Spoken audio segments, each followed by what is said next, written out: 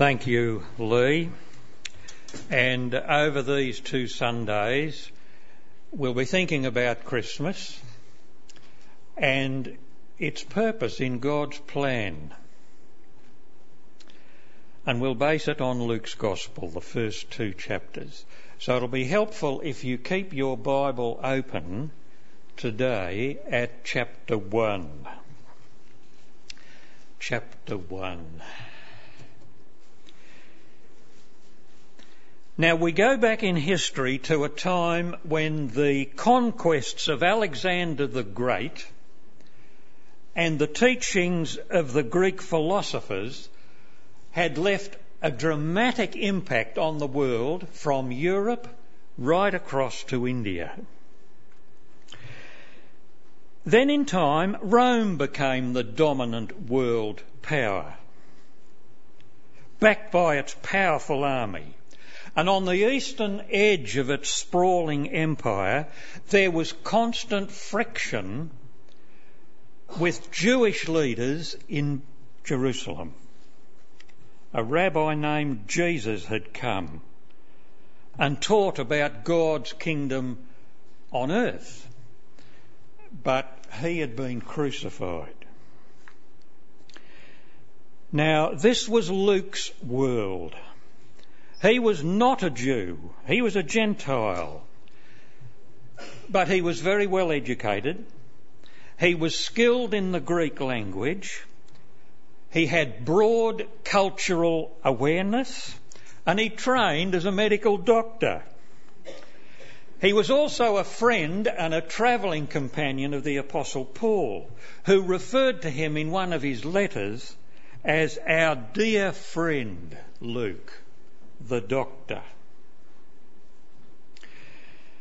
Now, Luke wrote his Gospel maybe about AD 60. That is about 30 years after the death of Jesus. He also wrote the book of Acts, and both books are addressed to Theophilus, a friend and perhaps a patron of Luke, but otherwise he is unknown to us. Luke is the major contributor to the text of the New Testament, a little bit more in terms of pages than Paul. And his work shows him to be a scholarly writer, a thorough researcher, and a faithful servant of Jesus, the Son of God. The first generation of Christian believers had been familiar with Jesus and the apostles and their ministries. But Luke belonged to the second generation. And he was concerned about those who were of his generation and did not know those of the previous generation. And he wanted them to have an authoritative record of the events of that earlier period. Now we see from the opening verses of his Gospel that Luke collected first-hand information from eyewitnesses and faithful followers of Jesus, so he could write an orderly account of the Christian faith. His intention was to assure Theophilus that what he had learned previously about Jesus, he could believe with confidence. Now we take a look over these weeks at the first 2 chapters of his Gospel, and today it's chapter 1, and next week we'll go into chapter 2. So what's the structure of the chapter? What does it look like in broad terms? Michael Wilcock writes in his book, The Message of Luke, that there is nothing like this chapter anywhere else in the Gospels. Luke chose to start his story at the point in time when, after 400 years, when no prophet of God had been heard, news came that there would be such a man who would appear again to speak God's words to Israel. In chapter 1, Luke provides a brief introduction, and then he describes 4 key events that preceded the birth of Jesus. Now, the first one was the announcement of the birth of John the Baptist. Then there comes the announcement of the birth of Jesus. Third event, the visit of Mary to Elizabeth. And then the fourth event in the chapter, the actual birth of John the Baptist. Now that's what the chapter looks like in broad terms. We go first to the announcement of the birth of John the Baptist, verses 5 to 25. Luke tells us that Herod was king of Judea, and that sets for us the time and place of these events. Zechariah was from an ancient Jewish priestly line and took his turn to serve at the altar in the temple in Jerusalem. His wife Elizabeth was a descendant of Aaron, going back over 1,000 years. And in verse 6, Judy read for us that these two were righteous in the sight of God, observing all the Lord's commandments. They were old, but they did not have a family because they could not have a family. Now, to some of Luke's early readers, this might have sounded like something like a fairy tale. Once upon a time, there was a little old man and a little old woman, and one day an angel appeared and said to Zechariah, "Zechariah, your wife Elizabeth will bear you a son." It seemed almost too much for Zechariah, and it actually left him speechless. The angel went on to give some details about the name, the life, and the ministry of this promised child. And in summary, from verse 14, he will be a joy and delight to you. And many will rejoice because of his birth, because he will be great in the sight of the Lord. He will be filled with the Holy Spirit and make ready a people prepared for the Lord. Few parents are given such glowing previews of their children. And we can understand something of Zechariah's surprise. This is going to happen to us. But the supernatural visitor continued and said, "I am Gabriel. I stand in the presence of God, and I've been sent to tell you this good news." Now, to have a child in old age would certainly be a big news story. What did Luke think about it? I mean, he was a doctor. He knew about conception and age and infertility problems. And he was writing this some 60 years after it actually happened. And he was unlikely to accept some kind of supernatural intervention unless he was sure that it was true.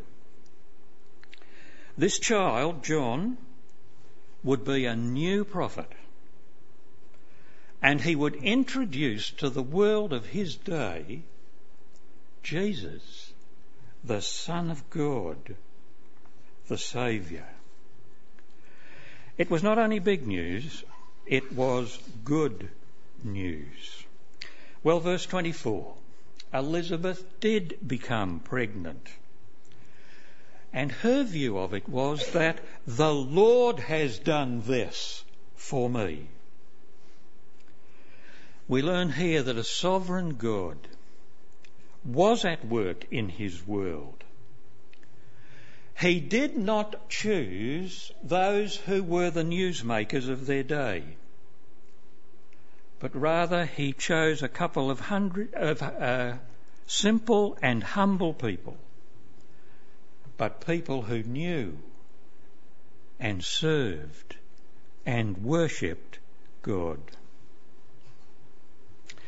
Now, event number 2, the announcement of the birth of Jesus, verses 26 to 38.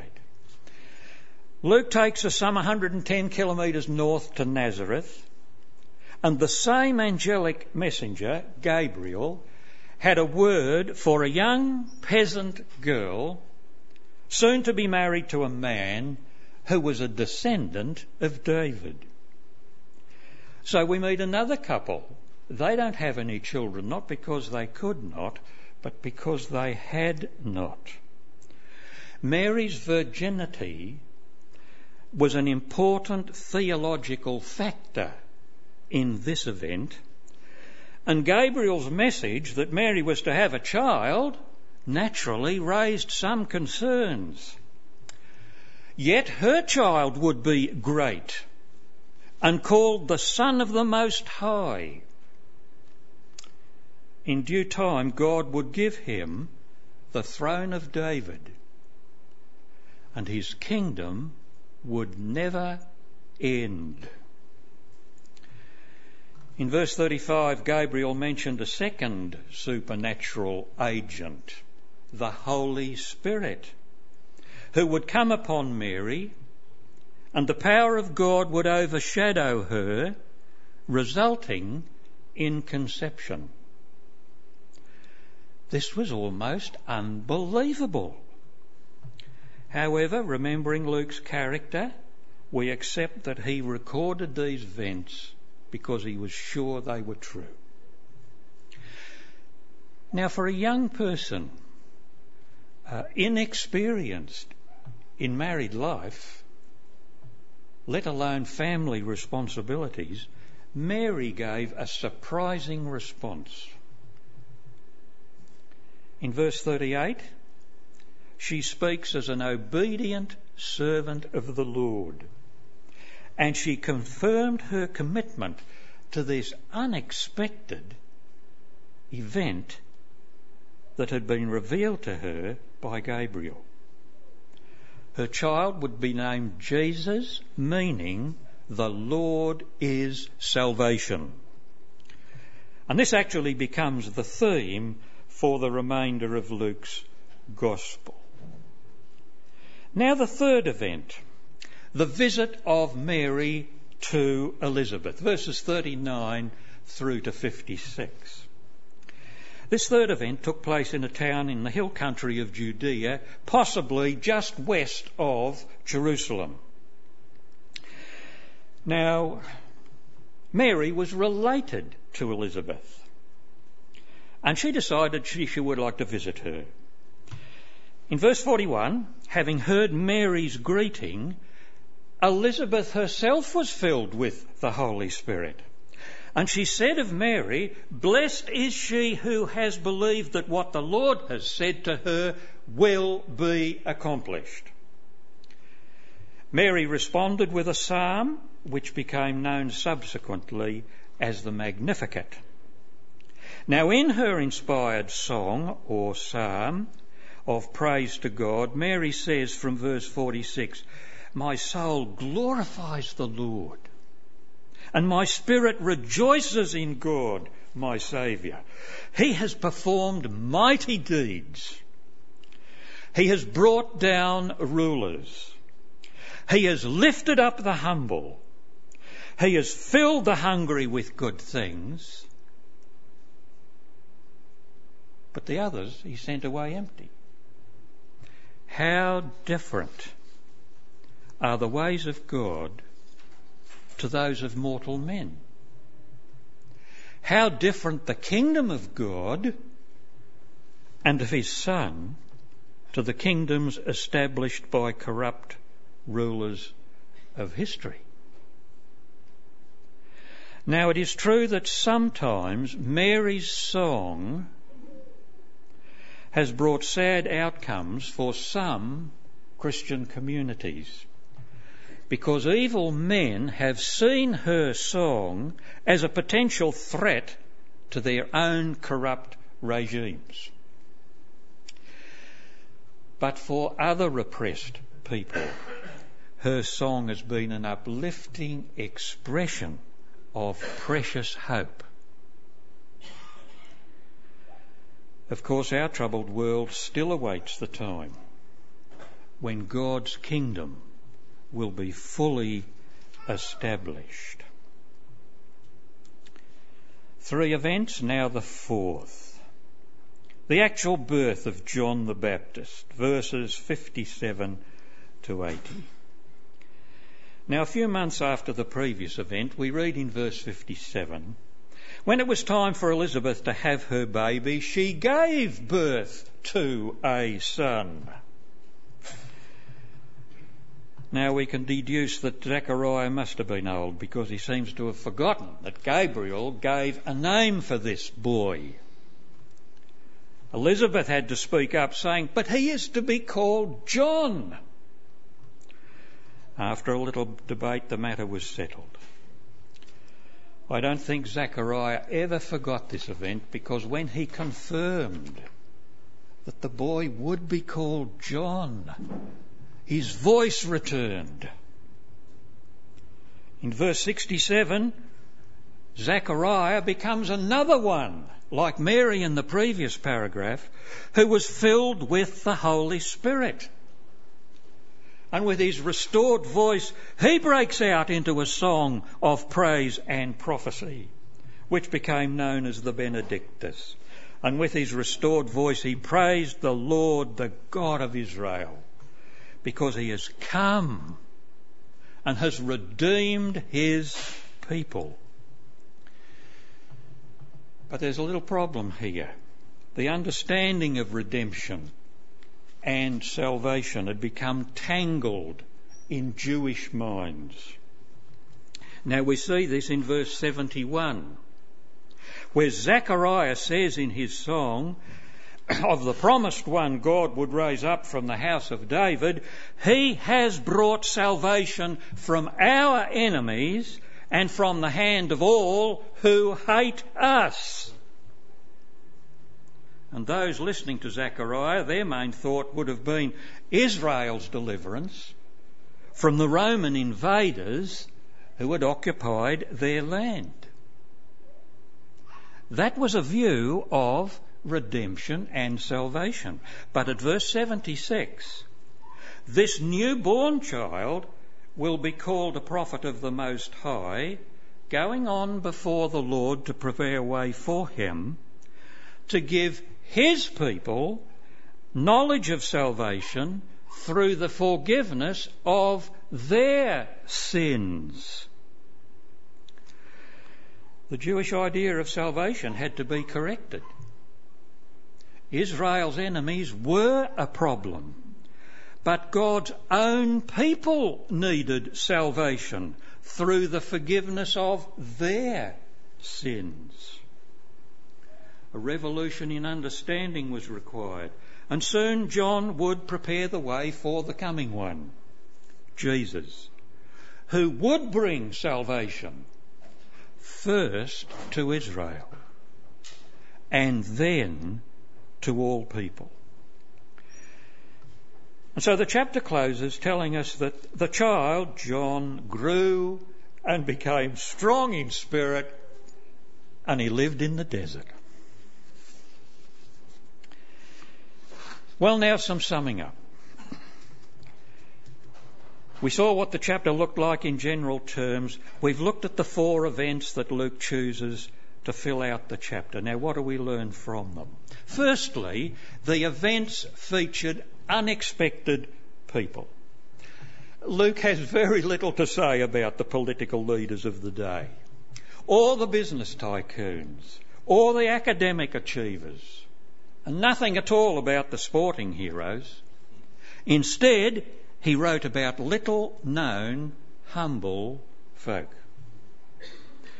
So we look a little closer at these people. In verses 5 and 6 we read that Zechariah and his wife Elizabeth were upright in the sight of God, observing all the Lord's commandments. And then Mary was told, "The Lord is with you. You have found favour with God."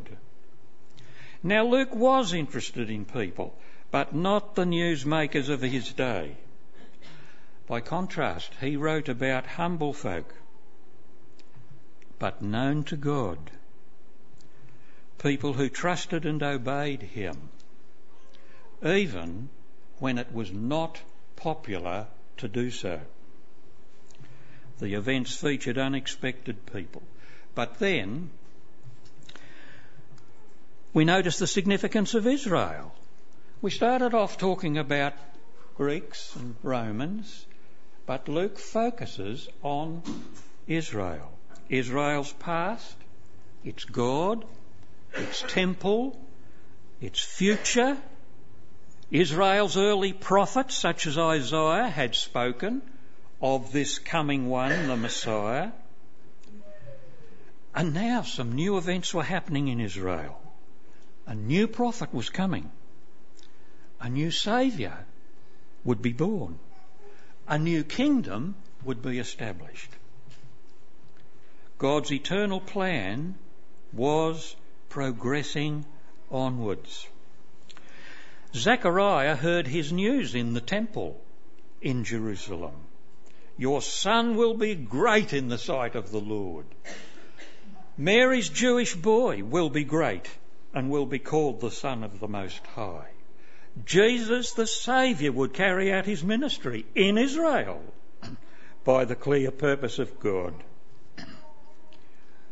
Third point, the role of supernatural elements.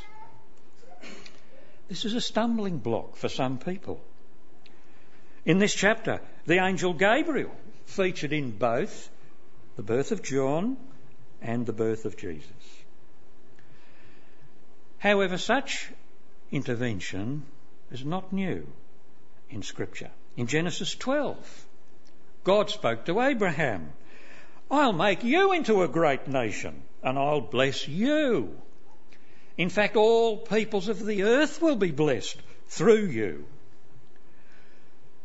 But Abraham had to reply, "But I don't have any kids." But God intervened.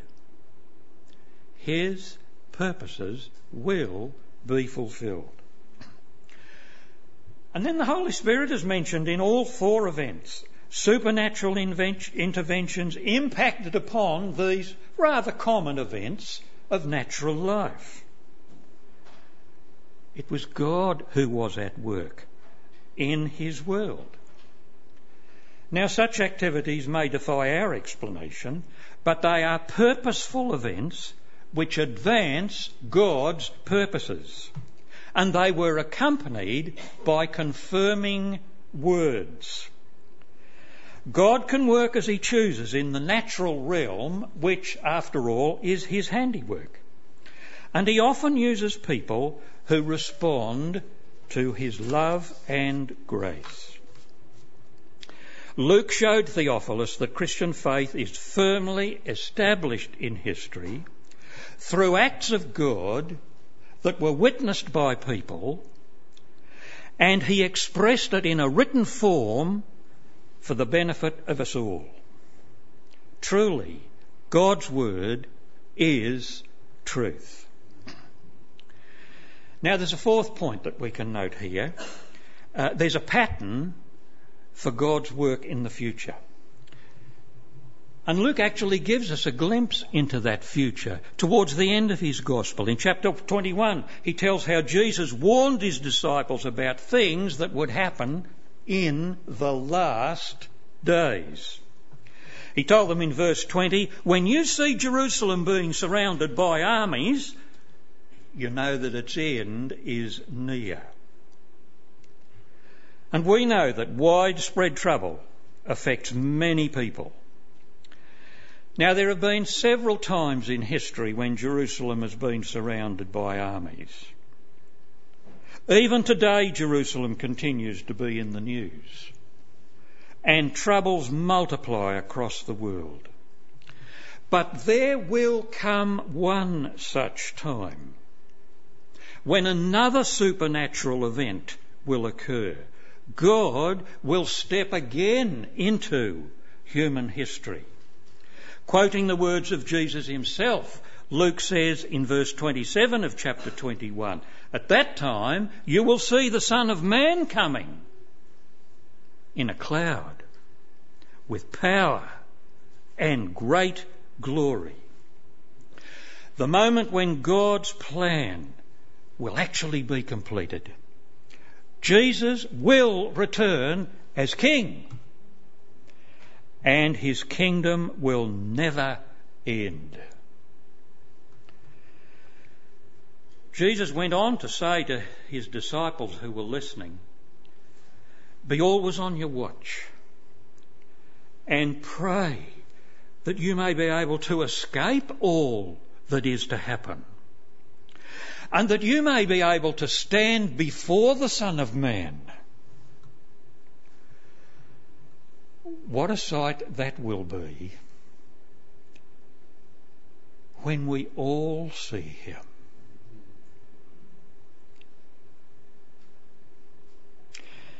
God seeks humble people who believe and worship him. Jesus came into the world to save them. He returned to heaven to prepare a place for them. And he will come back again to take them to be with him where he is. Now Luke's concern was that Theophilus knew this truth about Jesus. God's concern is that we know this truth about Jesus. Luke wrote to Theophilus and told him. God took Luke's gospel and put it in the Bible for us all to read about him. God intervened in the past, always advancing his divine plan for the world and for its people. We live in the present, when the same Holy Spirit instructs us concerning God's plan and reveals to us that it can include us. And God has given us a preview of the future, that we might catch a glimpse of how his plan ends in great glory and splendour. God's plan is much more than a manger. It is much bigger than Bethlehem. But knowing the truth presents us with a responsibility. Do you understand God's plan?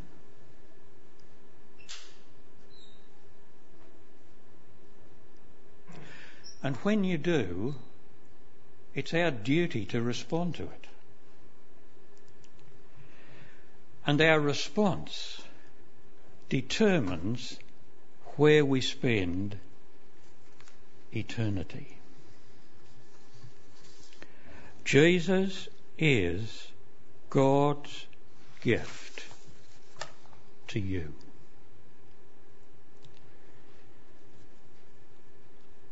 Now, if there are things that I've not made clear, or if you want to know more about how to respond to God's revealed plan, or if things have happened and you've neglected God's plan, please speak to me afterwards, or one of the elders. What a difference it will make if you get right with the one who sent his Son to be your Saviour.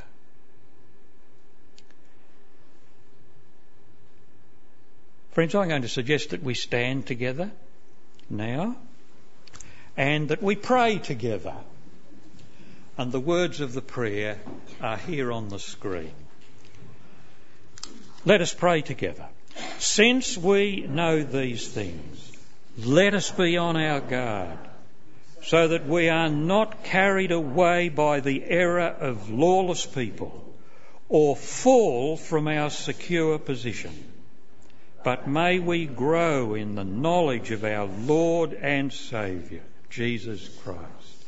To him be glory now and forever. Amen. Amen.